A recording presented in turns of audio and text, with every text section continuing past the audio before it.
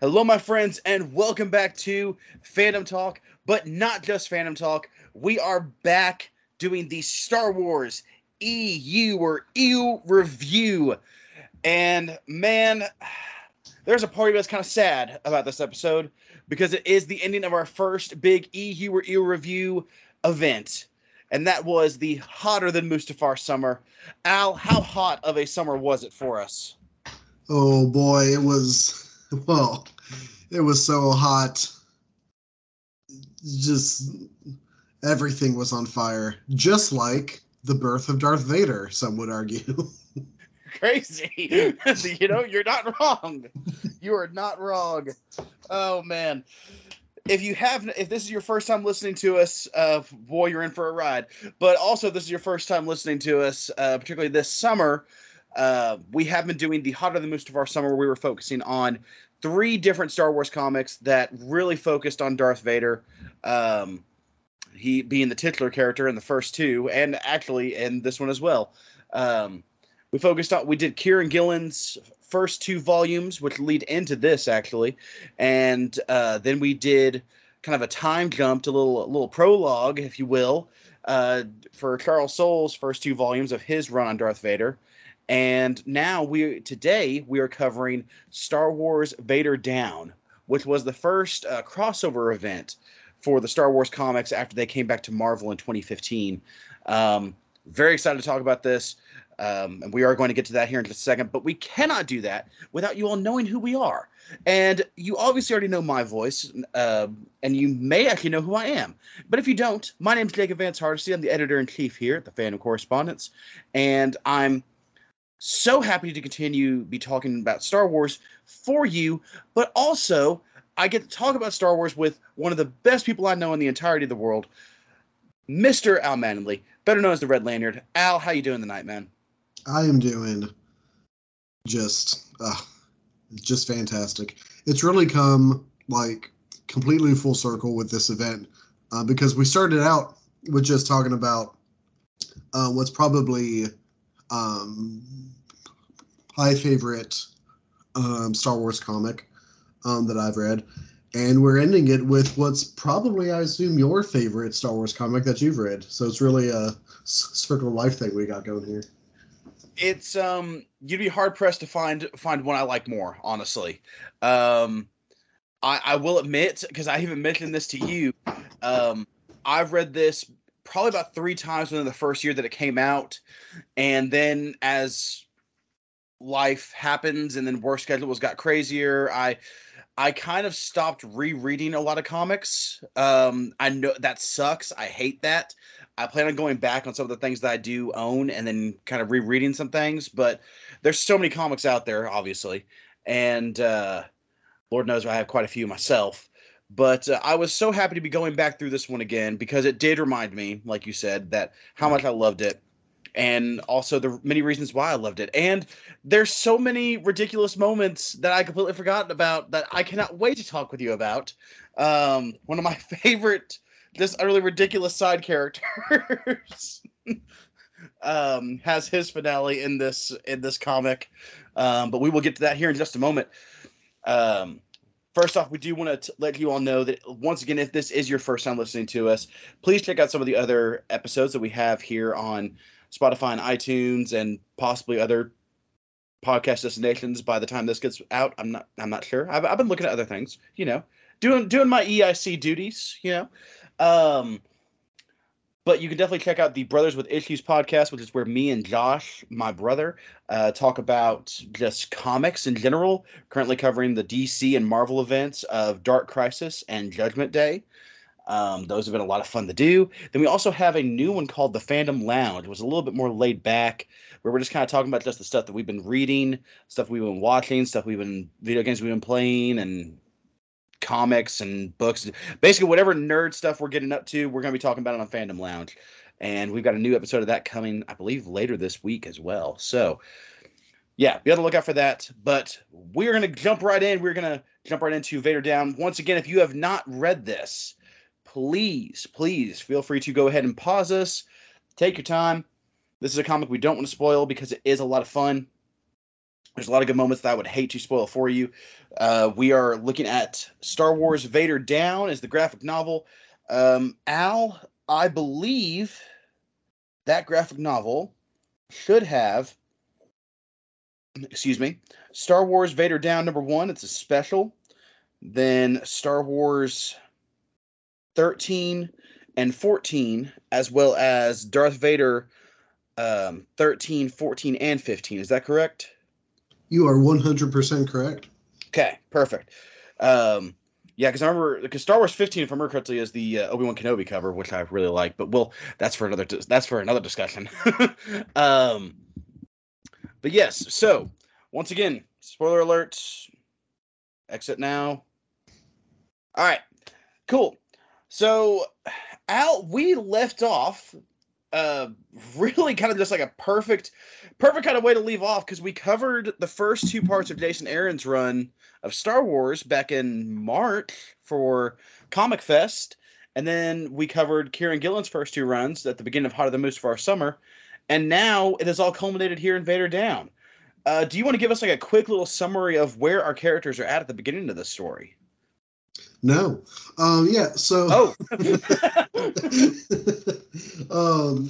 yes, I would be happy to. So we have our titular character himself, the Dark Lord Darth Vader. And he is on his way to a little planet called Vas Vrogas, is how I'm going to say these space words. He's heading to Vas Vrogas, or Vrogas Vas, I'm sorry. He's heading to Vrogas Vas because the wonderful, fantastic OC character in these comics, Dr. Aphra, who Vader has kind of hired on as like his personal kind of agent and liaison, has discovered the presumed location of Luke Skywalker. And as one might imagine, for anyone who has seen or knows anything about Star Wars, Darth Vader is pretty interested in this little old guy, Luke. And so she passes Darth Vader that information. Vader is heading to Vrogas Vas as this comic opens up. Luke is not on Vrogas Vas by any accident. He's recently discovered the journal of Obi-Wan on Tatooine. He had a whole kind of little adventure there. He got into like basically like a tavern fight with Boba Fett, which was pretty cool. And he reclaimed the journal of Obi-Wan Kenobi. He's been reading that. He's learned that there's a Jedi temple on this planet. So that's a big reason why Luke Skywalker has come to this planet, to see if he can learn more about how to be a Jedi, see if he can learn more about the Force, try to be the Jedi that Obi-Wan hoped that he would be. So that's what he's up to.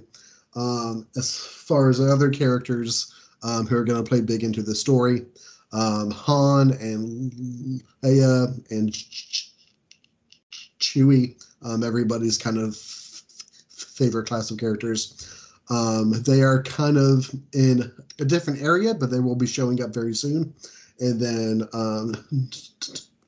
Dr. Aphra and her antagonistic bots are kind of in the wings, holding out to see if they can assist Vader in any way. Having kind of recently kind of tried their kind of towed the line with their allegiance with Vader a bit. They're there to hopefully prove that they're on his side and hopefully kind of smooth things over with him. So that kind of sets our characters up. And Jacob, I'll pass it over to you because I know I can only imagine how much you love the intro to this comic. Where does Darth Vader, what kind of a predicament, let's say, what kind of a predicament does Darth Vader find himself as he comes into Vrogas Vas? So as previously stated,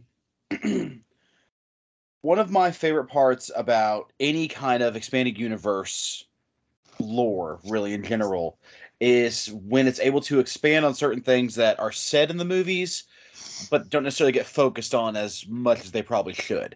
And one of those is Anakin's ability as a pilot. I talked about this during the Genndy Tartakovsky Clone Wars episode as well. But this one is just on a completely other level. Like the way that everyone was freaking out about the Rogue One scene, um, is kind of how I was with this. Like it's one of those situations where it's like I shouldn't be rooting for Darth Vader, and this shouldn't be as cool as it is, but it is, you know. So what happens is Darth Vader shows up on Vrogus Voss, which I'm rolling with that pronunciation as well until I hear otherwise. Al, you are correct. Um, and so he rolls up on Vrogus Voss, and he's just, he's like, I'm a Dark Lord of the Sith. Ain't not gonna stop me. And when he gets there, there are, is it two legions or two, or is it, or no, like three squadrons or something to that effect. I know it ends up where it's something like 40 fighters or something like that. And Darth Vader just, takes them all out. They can't touch him. Yeah. Three squadrons. Three squadrons. Okay. I don't know how many pilots are in a squadron. This is like how many quarts are in a gallon type of thing. I don't know how many pilots are in that, but like I think at one point when Vader tells Aphra that there are three squadrons in front of him, she says that like there's dozens of fighters who are trying to kill him. So it's a lot. It's a good amount. It is a lot, yes. No matter what. Even if it was just like, bottom line is he's outnumbered. Even if it was just like 10 fighters, that's still 10-1. Like those. But let's face it, you never tell Han the odds, and you definitely don't tell him Darth Vader either. So he just mows them all down. They can't even touch him. Of course, the interesting thing, and you had mentioned this as well. At one point, I think you were talking about, I want to say it was like Heir of the Empire or something, where Luke just straight up does a suicide dive onto Darth Vader, and that's how he saves everyone. That's how Vader goes down.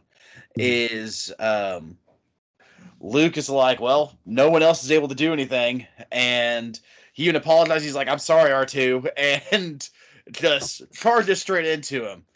And Vader at first, I don't think he realizes who he is, and he's like, finally an enemy worth killing.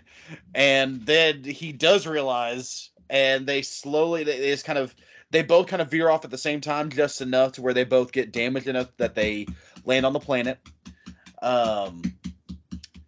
And from there, we have the titular scene of Vader down. It is literally Darth Vader by himself for the next 3 issues. But here's the thing. Even though it is Darth Vader by himself, it is Darth Vader at some of his, most terrifying moments. Probably one of my favorite quotes in EU history is when he gets knocked down and everyone starts moving, everyone starts converging on him, because there's a rebel base that's there, like a small outpost, and the rest of the rebel fleet starts running towards him, basically because they're like, dude, we have a shot at taking out Darth Vader.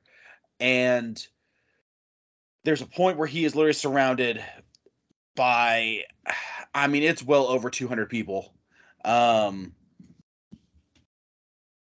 And one of them says, Vader, we have you surrounded. And he says, all I'm surrounded by is fear and dead men.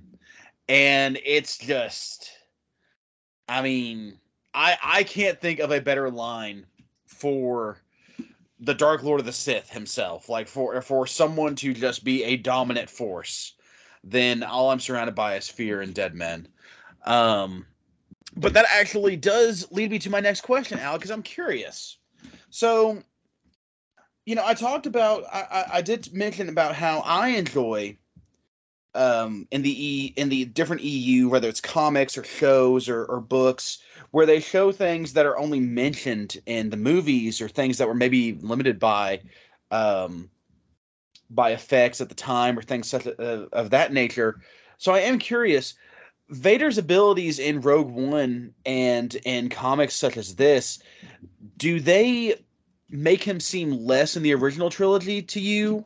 Or would you say that it's more so about, like, in the original trilogy, by that point, by the times that we see him, he's already just like, I'm just going to let other people handle this for me. I don't even need to really lift a finger kind of situation. Well, yeah, I think, I mean, I think probably the easiest way to kind of address that disparity in um, the shows of force, that pun emphatically intended, um, is that you know, at no real point in the original trilogy do we really see Vader like have a need to do any of these things. Mm-hmm. I mean, all the scenes we see him in, I mean, it kind of shows like where he and the Empire are at, because the vast majority of those scenes are he already has the upper hand. You know, he's not having to struggle to overcome any odds. He's not having to overcome, you know, massive waves of the enemy army. I mean, the situations we see him in usually are like very small scale kind of interpersonal situations where he already has the upper hand. I mean, you know, we see him in A New Hope, and like he gets on the transport ship where Leia's at, and like the stormtroopers like already have the transport. Like he doesn't need to like show up and do a bunch of insane force powers, because like there isn't any need. And I think it also shows that, like, you know, obviously Vader is incredibly powerful, he's incredibly resourceful, and he's able to do these incredible, unbelievable things. But like, I think it kind of shows the growth between where we see Vader at like the end of Revenge of the Sith, where we see him in the bits of Charles Soule's run on the character, to A New Hope and onwards, is that like he's also grown and matured in a lot of ways as well. You know, he's not the impulsive Jedi Knight that Anakin was. He's not allowing himself to fall into, you know, incredibly dangerous or one-sided kind of situations where he could fall into a trap. He's usually in control of the situation, especially from Empire Strikes Back onward. I mean, we see very much controlled, already has the room surrounded and knows what he's going to do and say version of Darth Vader.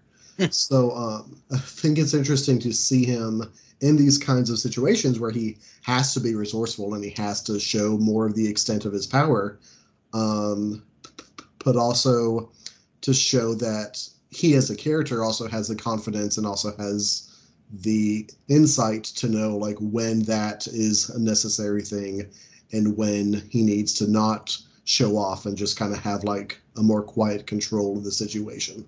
I think that's kind of how it plays out for me. Sure. Yeah. I completely agree. I just kind of knew that was going to be I knew it would be a discussion point for us sooner or later, of something to discuss, like during any time that we talk about Vader and any of these EU things. But I completely agree. Like you said, when I mean the two major lightsaber duels that he has, or really three, I guess technically, being Obi-Wan and then the 2 times versus Luke. But the 2 that he has against Luke, like, he is almost completely in control the entire time. And the one time that he isn't is when Luke is just going insane. And that's kind of purposeful in my opinion. But like you said, every other time that we see him in the movies, we don't really need to. So, yeah. So one thing that I had honestly forgotten about, but I was kind of curious, your thoughts on it. Princess Leia in this comic. Princess Leia, yeah. Princess Leia. I mean, now here's the thing. I do not mean anything that I'm about to say as a disparaging remark towards her, because I love Princess Leia, and I completely understand where she's coming from here, but we see a very different side of her in this. We see more of the general as opposed to the princess in this, in my opinion, because we see more of the one who is trying to be pragmatic and trying to say we need to take out Vader, but it's possibly even at the risk of her friends, particularly Luke. So what are your and really, and also Han? What are your thoughts on Han and Leia and their kind of relationship in this, and their relationship towards Luke in this? Yeah, I was hoping you bring this up actually, because this is a really interesting side of both of those characters, I think. Some people might say that this is very odd and out of character for Leia.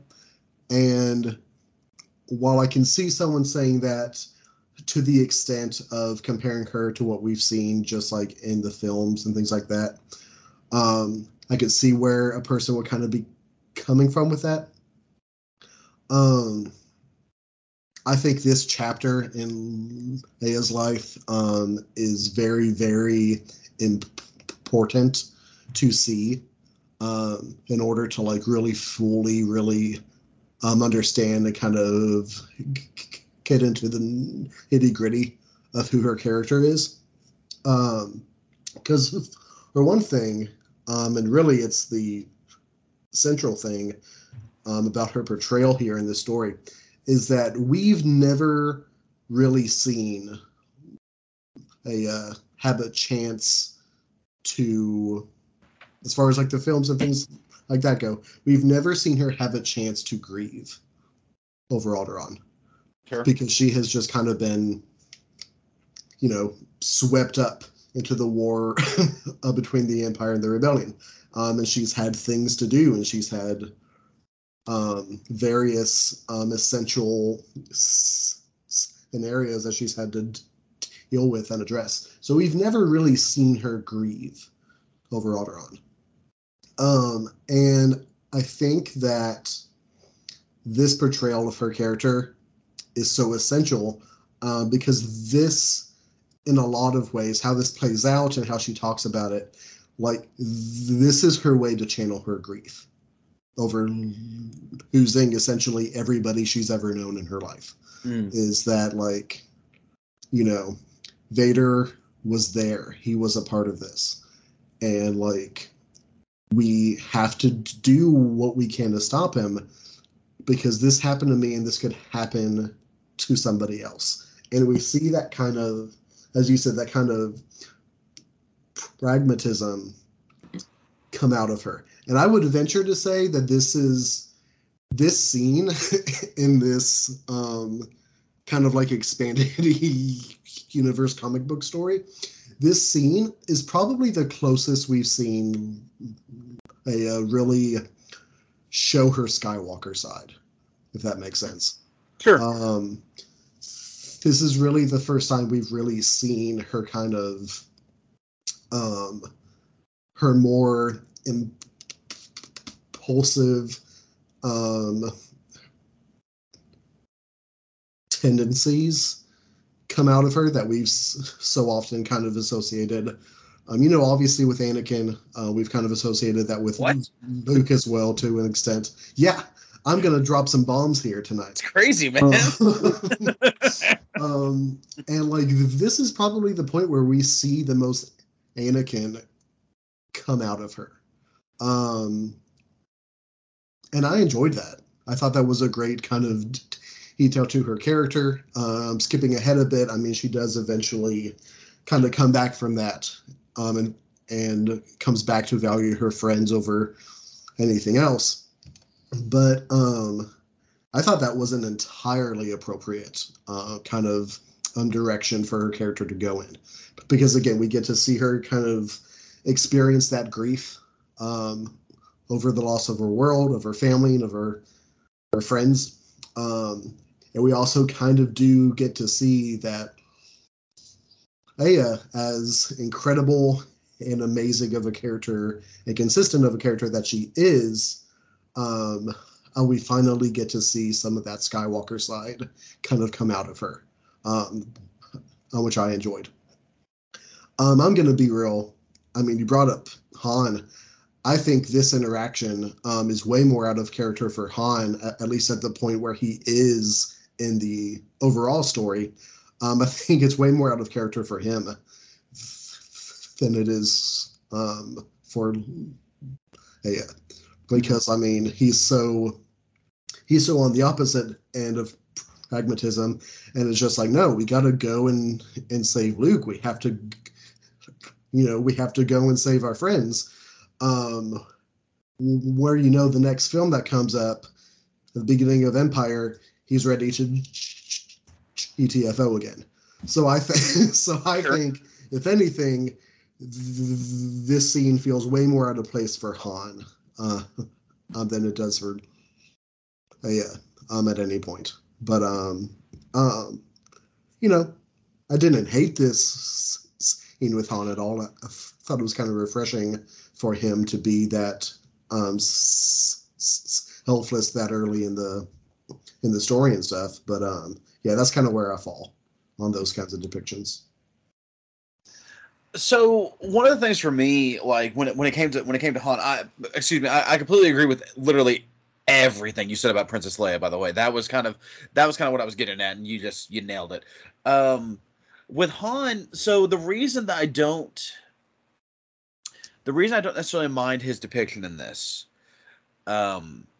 is the same reason I really don't mind Leia's depiction in this, because you're right. I don't think we really focus on the fact that this is, I mean, a month or two after the Death Star.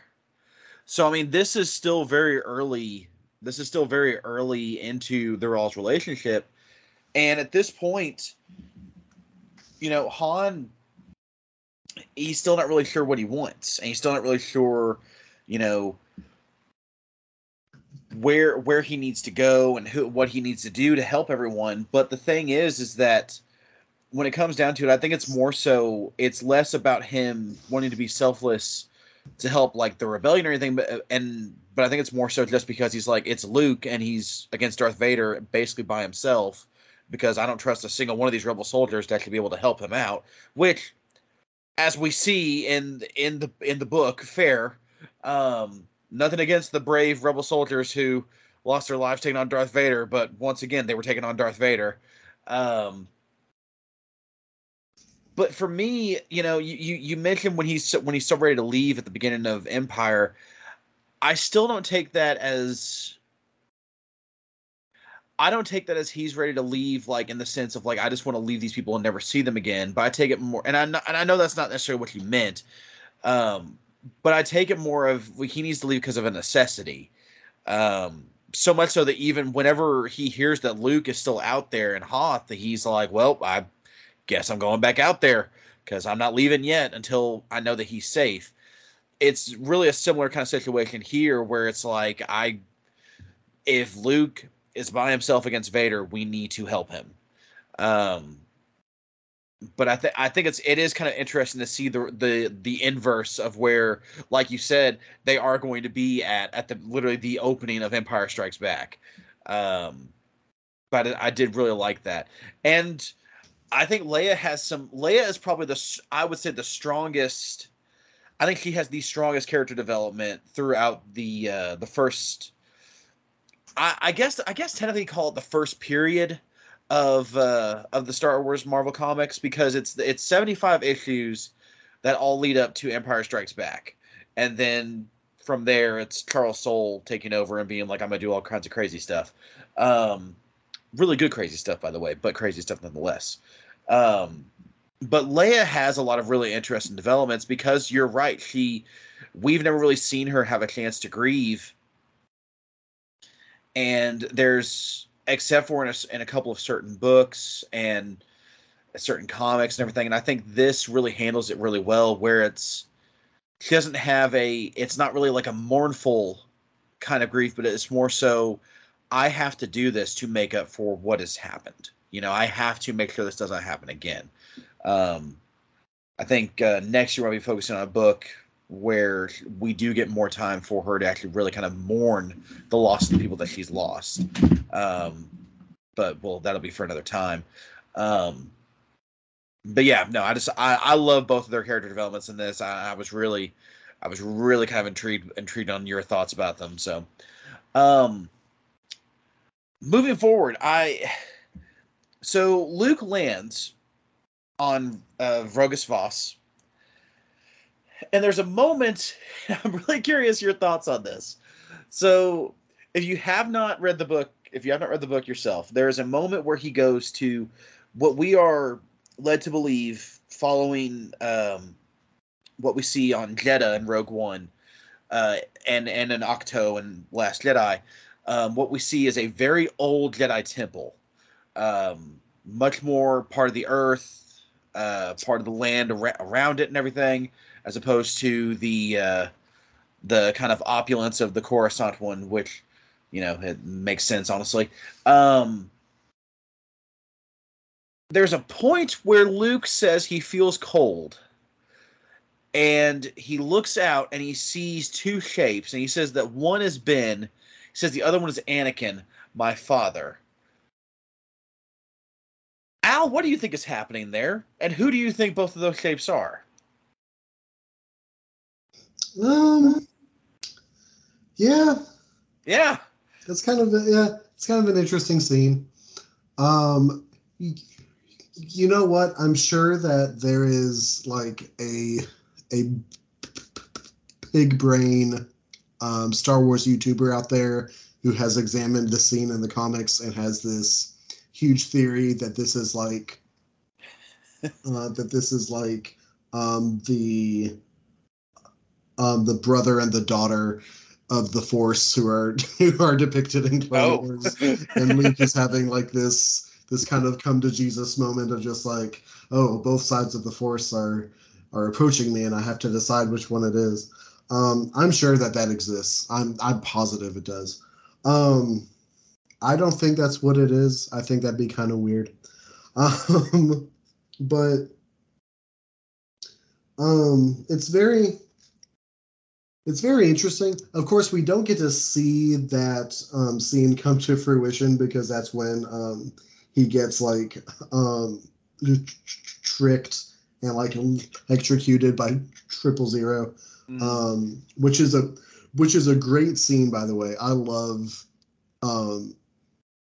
how Aphra had a plan there where they were where she was just like, wait, all of these protocol droids kind of look the same. Yep.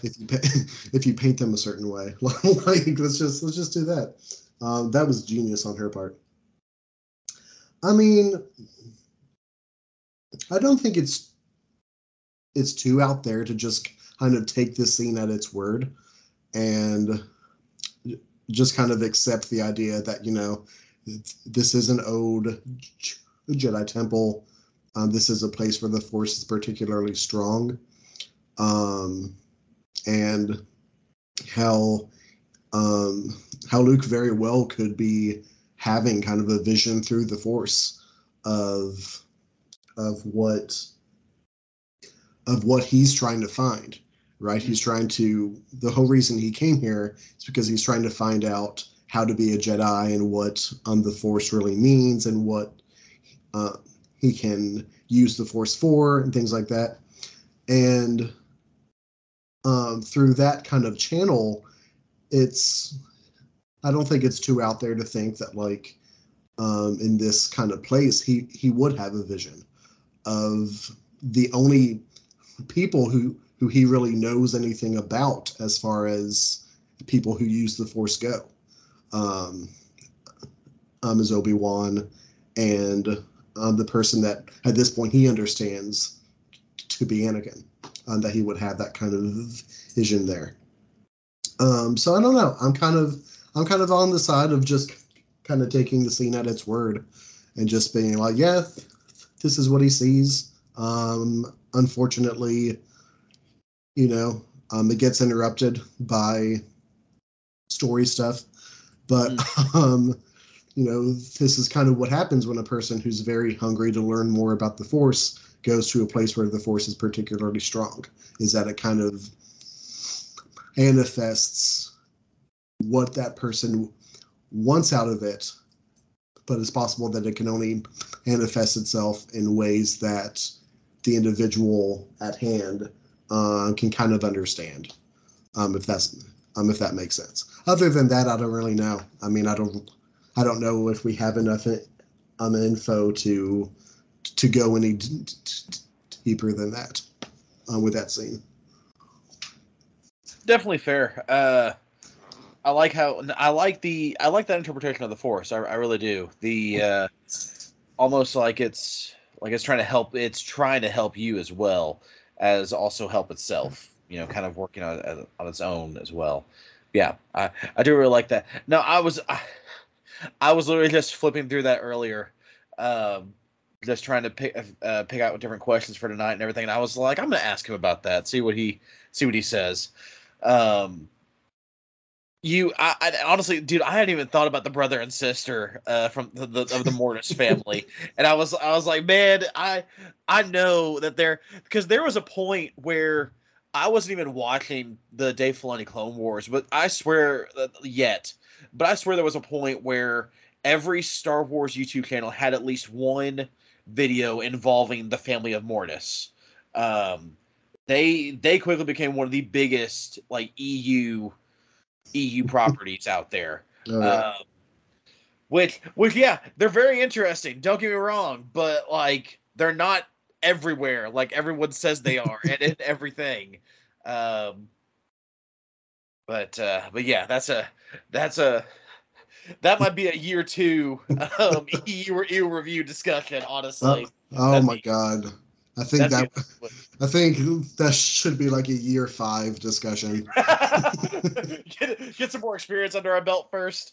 Because I recall when I watched that episode, because I watched a lot of the Clone Wars cartoon in college with my roommate and stuff, and that episode came up, and like halfway through, my roommate just kind of turned to me. I was just like, how do you know what's happening?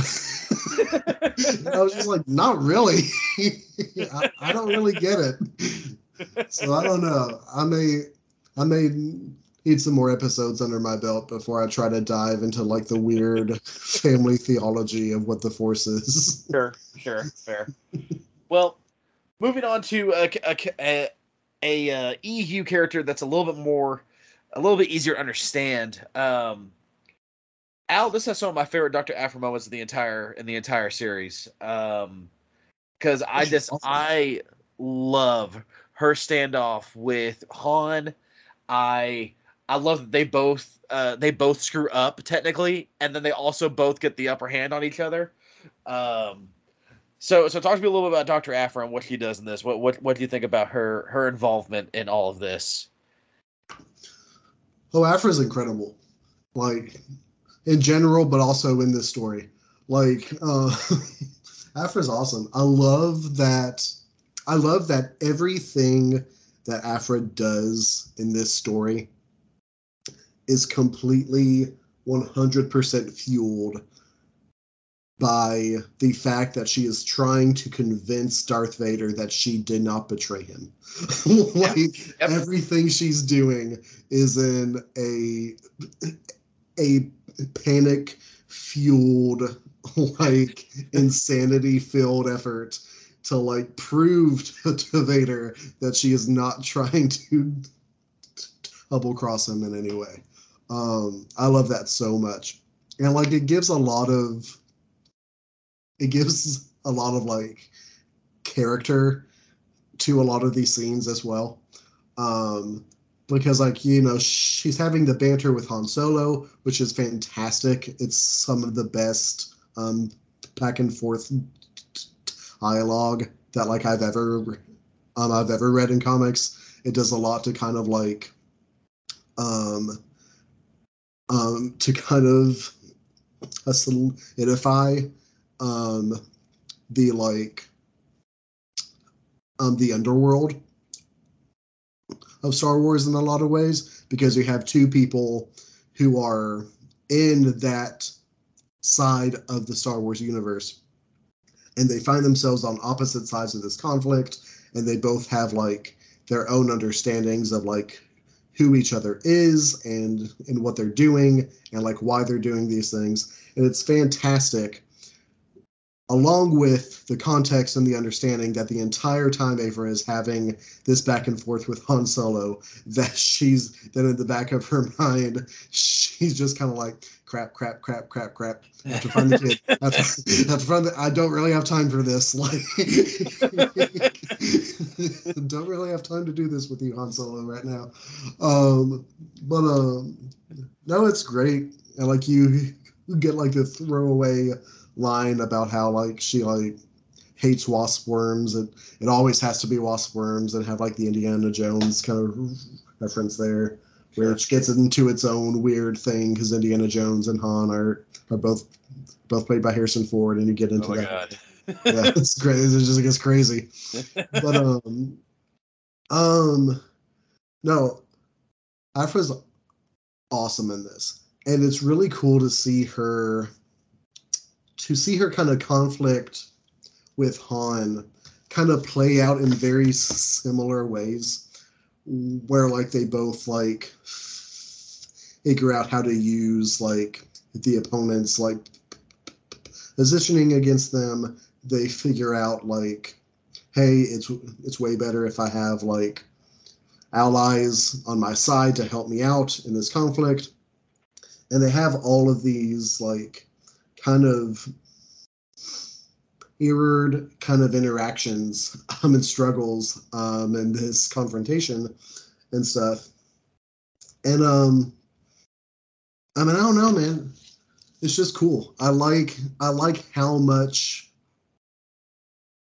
is done and established about these characters just by this one confrontation that happens and stuff, and how much of the differences between two people who in a lot of ways are very, very similar to each other as far as what they do and what their backgrounds are, and yet still showing how different they are at the same time as far as like their motivations and like the ideals that they believe in, and stuff like that. I don't know. It was very cool. It was very cool to see like you don't get to see confrontations between like two characters where one, to use Dungeons and Dragons terms, where one is kind of chaotic good and one is just kind of chaotic neutral. And like you don't see that conflict very often in stories. Like it made for like a really, really interesting confrontation between them. So yeah, I thought it was awesome. That was one of my favorite parts of the story. Yeah, anytime Aphra's on screen on screen, good Lord, excuse me. Anytime Aphra's on the page. One day. One day, yes. One day. Please let that happen soon. But anytime Aphra's on the screen, good Lord, I did it again. Is on the page. Is just, it's going to be in a sense of eye-catching to me, because she is just such an interesting character. And you're right. I love the fact that the entire everything she's doing is literally just, I don't want to die. And I particularly don't want to die at being choked out or having a really painful death. Like, there's even a point where she's just like, dude, just hit me with a lightsaber if we got to do this, you know. But yeah, that's one of my favorite aspects of her story in this. And then also she sets up, one of the things that have been set up the entirety of this comics, and one of the coolest confrontations, which, we keep talking about how many confrontations happen to this. Honestly, this is a book just of confrontations. It is a book that has been set up over the last 12 issues of Darth Vader and of Star Wars just to get these characters here and to have them all just culminate on this planet. But Chewbacca versus Black Krrsantan is an awesome moment because there's so many cool panels. Every artist that works on this is fantastic. And I love the electric brass knuckles. I just think that's an awesome weapon. And also I like that it was, it's Krrsantan. He has such a kind of strong force over everyone, and that's why it takes C-3PO, R2-D2, and Chewbacca to take him down because Chewbacca is poisoned at that time. And so I don't know. That's the other thing I just really, really enjoyed about this, which, yeah, just God, everything about this comic is so cool.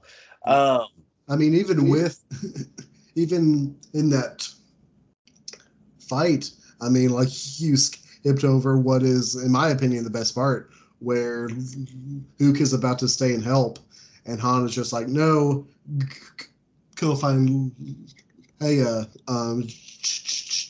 Huey and I have got this. We're going to be fine.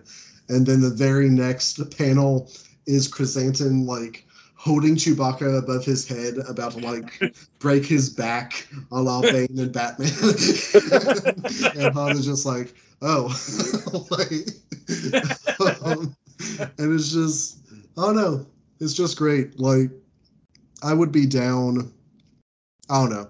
I feel like we did not get. We just talked about this actually. All of us did an episode. Almost all of us did an episode on the Book of Boba Fett a while back. And small spoilers for that show, but Black Krrsantan shows up, and there's a part in one of the episodes where you assume Black Krrsantan is about to do like some super awesome hand-to-hand like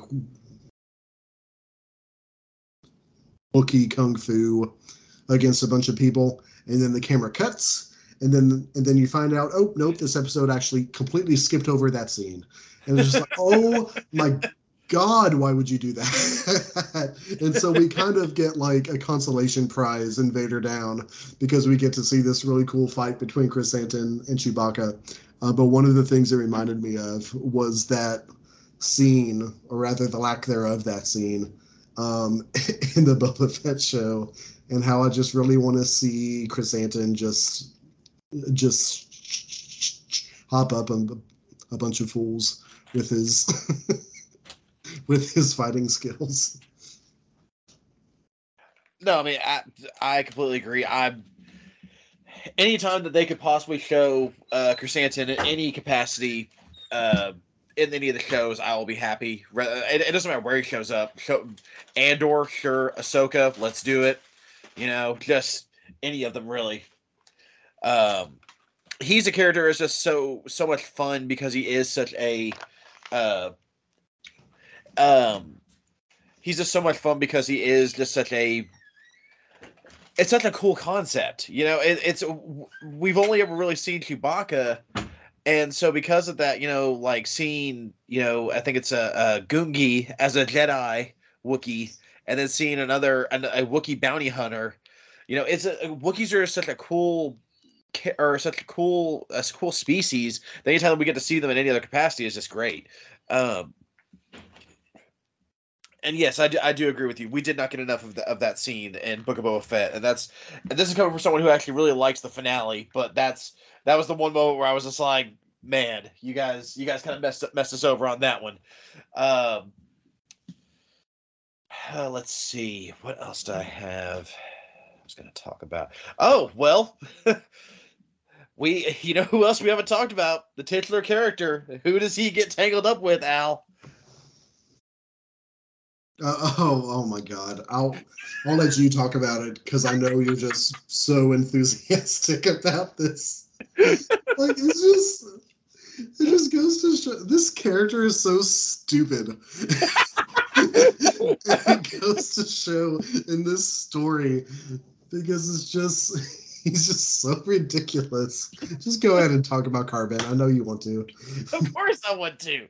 Because Commander Carbon is a Mon Calamari like head, basically. Yeah.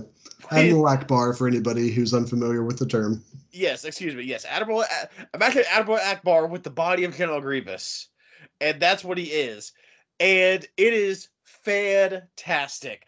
I love him so That's where much. 60% of our listeners stopped the podcast. Because there's a point where you're just like, oh, he kind of looks against General Grievous's body, and then next thing you know, he literally pulls out 4 lightsabers. And then you're just like, oh, this is crazy. Like we're actually doing this. And then him and Vader have a duel, and there's a point where like, because once again, like you said, he's utterly ridiculous, and I love that he is just taken care of so quickly. There's a point where he's like, what? You only have 1 lightsaber. I have 4, or something to that effect. Like it's something ridiculous like that. And Vader's like, with the power of the Force, all you need is 1 lightsaber. And then he cuts off like 2 of his arms and everything, and then he crashes like, I think he crashed, or Afra crashes a ship into him. Yeah. And it's great. It's just fantastic. I did kind of like that aspect where we have like the main rebel forces, Afra and Vader, and then Carbon and the rest of the Imperial forces. Like it's kind of like a battle of like 3 armies basically at that point. Yes, because Vader is an army unto himself. As this comic goes to show you. I don't know. I thought that was such a fun and really stupid fun edition. It's one of those things where it's just like we're like, they were sitting in like a boardroom, like tossing ideas back and forth of like what to do, and they were just like, what if we literally gave a Mon Calamari like a cyborg body like General Grievous, and then it's not like General Grievous at the end of it. It's literally General Grievous just with a Mon Calamari head, and then someone was just like, absolutely. We are doing that. I don't care what else happens. We're doing that. I like to think my headcanon for how the story was written is that since it's a collaborative story between the Star Wars title and the Vader title, that Kieran Gillen and Jason Aaron kind of came together to kind of work out the storyboard for this event. And Jason Aaron was just like, so none of these are out yet. What kind of characters have you been playing around with in Darth Vader? And Kieran Gillen is just like, oh, well, I've got this kind of experimental group of Palpatines where like I'm just kind of a hodgepodge of like interesting kind of characters that Palpatine is considering as like an apprentice and stuff like that. And, there's one that's just kind of fun. He's got like the head of like a Mon Calamari, and then he's got the body of General Grievous and stuff like that. So, I might do something with that character eventually. And Jason Aaron hears it, and he's just like, there's a what? And at that point, Kieran Gillen is just like, okay, well, we have to figure out a way to kill him in this event, because if I don't, Jason Aaron is going to put Carbon in every single Star Wars story for the rest of the time he's on the title. That's how I imagine that meeting going. Jason Aaron's just like, dude, forget Sergeant Creel. Like, we're Scar Squadron is now led by Commander Carbon. I mean, just... Yeah, and then they ultimately decided to kill him off in this event. And Jason Aaron was just like, well, if I can't have Carbon, I'm gonna go create a vampire country in Avengers, and and that was the birth of that run. You might be closer than you think on that, honestly. You really might be. Oh, man. Goodness me. But of course, that's we're kind of coming to a close there, because then you have Afra gets captured by Princess Leia, which is kind of interesting. Yeah. And you have Leia ultimately making the decision to not fight Vader and to instead go help her friends. And that's another really good moment where it's like you said, earlier. She not only is she, it's really her chance to grieve, because it's her chance to really just move on. Um, and it's subtle, but it works really, really well, in my opinion. Um, but yeah, I love everything about this comic. I really do. Such a fun, like, it's one of those I would give to people if someone was like, what would you say is one of like just the most fun Star Wars comics to jump into? I'd absolutely hand this to someone, like, Yeah. and I'd be like, if you want to read everything that comes before it, it adds a lot to it. There's gonna be a character called Commander Carbon that you're gonna have no context for, um, but everything else that happens in this uh, just flows really well, and it's just a lot of fun to just jump right into. Um, Gosh, that's the best way, in my opinion. That's the best way to experience Commander Carbon. So not have any kind of, because his background. I mean, being honest, his background does not add anything to him whatsoever. So he's almost way better experience as just a random person who shows up with stormtroopers. You're just like, who the hell is this guy? What was going to be his plan? Like, I get that he had the vague idea of just like, I'm going to kill Vader and then I'll claim this victory for myself. It's just like, what? Word is going to get out. Like, there's no way this is going to be kept under wraps by anybody. Like, no. You're being ridiculous. Like, what do you do now? Like, you killed Vader. Now what do you do? They're just like, oh, well, great job. You captured this planet. Well, I guess you're the king of Rogus Voss now. I'm sure Palpatine's going to be happy about that. I'm sure nothing bad's going to happen to you now. Oh, goodness. There's an Elseworlds or like a Star Wars Tales where like then like Carbon becomes like a Dark Lord of the Sith, and everything. Just all written by Jason Aaron, but all written by Jason Aaron. What should have happened at the end of Vader Down. Oh man. Oh goodness. Well, Al, this does lead me to the final question. Really, that's the two final questions. Ooh. One, what is your hypest moment? Sure. Okay. I gave you a pause there because I wasn't sure if you were going to go into this. Oh, sorry. Okay, yes. No, yeah, all good. Okay, excuse me. No. What is your hypest moment? And also, is this in your grand canon? Sure. So I think my hypest moment is going to be, it's not going to have anything to do with Commander Carbon. Damn. It's, I think my hypest moment is going to be, and there's a couple of reasons for this, is where at the very beginning of the story, when Vader first flies into kind of the atmosphere, if you will, of Rogus Voss, and he sees all of the rebel pilots, and they begin their battle, their conflict. And there's a point where several of the X-Wings lock on to Vader's TIE Fighter, and they send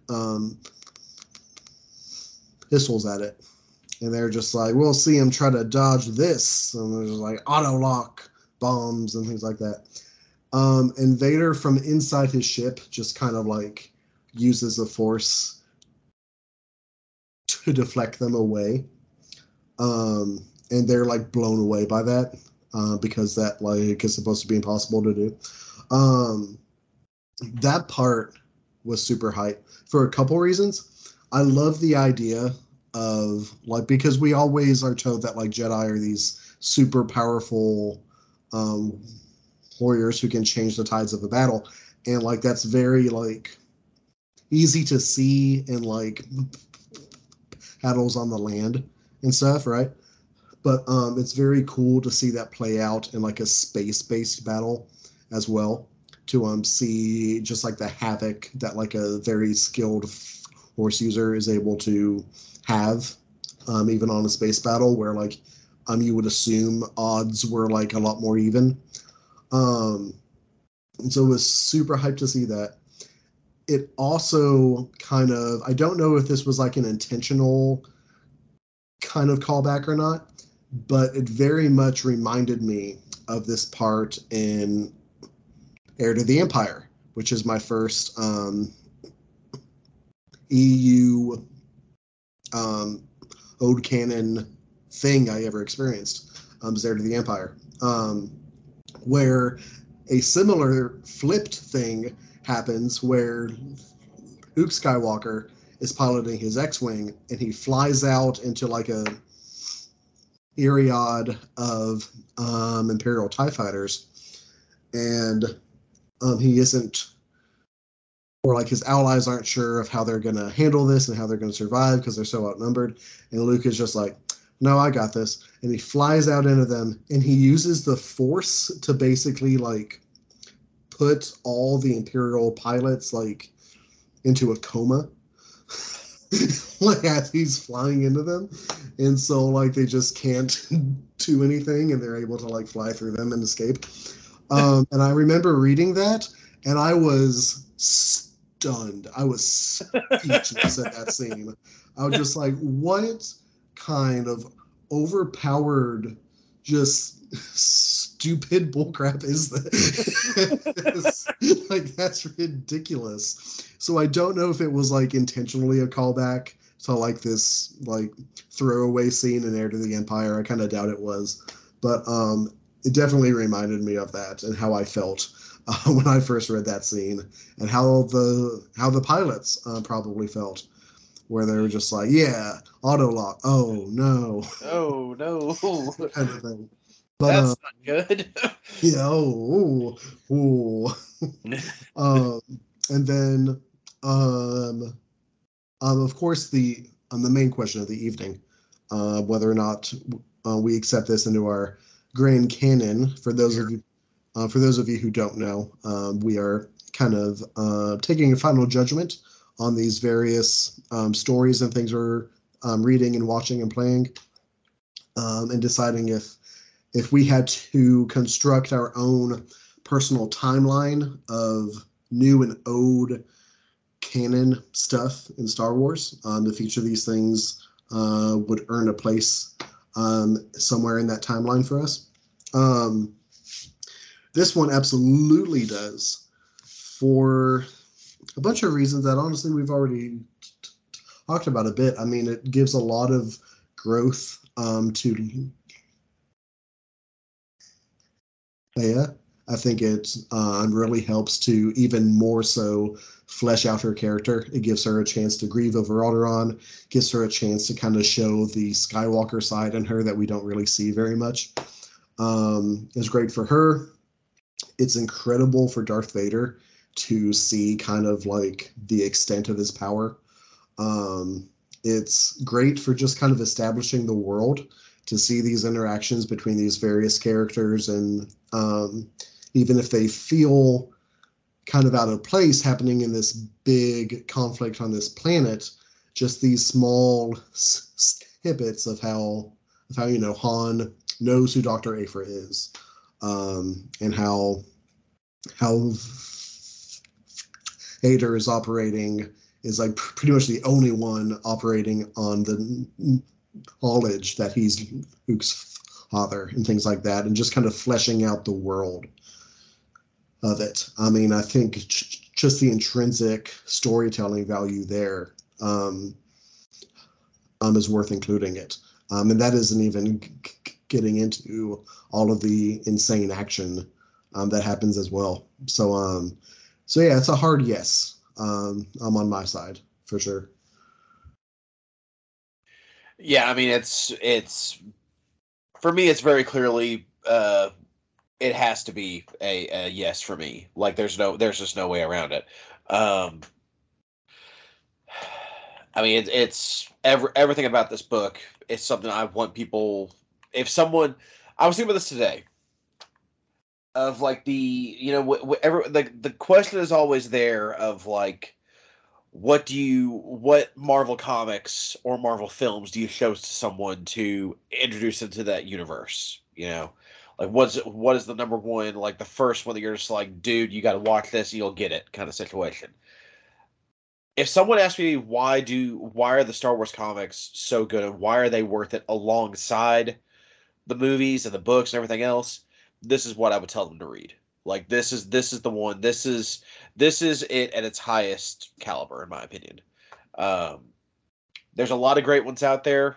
There might even be some that are technically better, but for my money, if I'm going to hand something to someone and say, just read it and just go to work and just there you go, it's Vader down. Um, so yeah, it's absolutely in my grand canon. Can't do this episode without saying that it is, honestly. Um, Hypest moment. I mean, it's got it. Like I said, man, it's got to be that Vader quote. It's because I told you I read this. I mean, God, I'm old. Probably like 6 years ago, I would say was the last time I read this. But even I will never forget the first time I saw that scene of him just literally surrounded, like in a giant like crater, basically, of all these rebel soldiers, and all he says is, all I'm surrounded by is fear and dead men," as he is drawing his lightsaber in like this like traditional, like it looks like a Kurosawa like painting, basically, only it's Vader as the samurai, Mhm. and it's just I everything about it is just cool, and so Yeah. you know from there, that's just where I go. That's my hypest moment. Yeah. um I mean, but and not to be outdone, like even like immediately after that, I mean, like he uses a force to pull the trigger on like all of the um all of the grenades, and yep. and then like the very next thing he does is he like uses his lightsaber to like block and deflect like a like a huge caliber blaster from like a tank. Like it's just a Yeah. series of increasingly impressive things that he does. It's just really cool. Yeah. Yeah, everything about it is just great, man. All right, brother. Any closing remarks or anything? Um yeah, as Jacob said, um you should read this book, even if you don't read comics in general. Like I think this is one where like you should probably make an exception for, because like at the end of the day, like even if you aren't like super into Star Wars like Jacob and I are, like this is just a very enjoyable ride. It's just like a lot of really cool stuff that like is the reason why like even people who aren't Star Wars fans like will still like stop and watch like the cool action sequences and the saber fights and the space battles, whenever they come up in Star Wars films. Like it's got all of that in it, even if you aren't into like the characters or the story or anything else. So like yeah, you don't have a reason to not stop by your comic book shop and grab this. Sure. Yeah, it's just really good. Yeah. All right, my friends. Well, that is going to do it for us tonight. Please be sure to continue to hang out here and listen to all the other great podcasts that we have going on and all the other great things that we have coming for you here at the Fandom Correspondence. But Hmm. thank you all so much for your continued support, as always, and we hope that you remember that fandom is for everyone. You all have a wonderful evening. We'll see you all soon.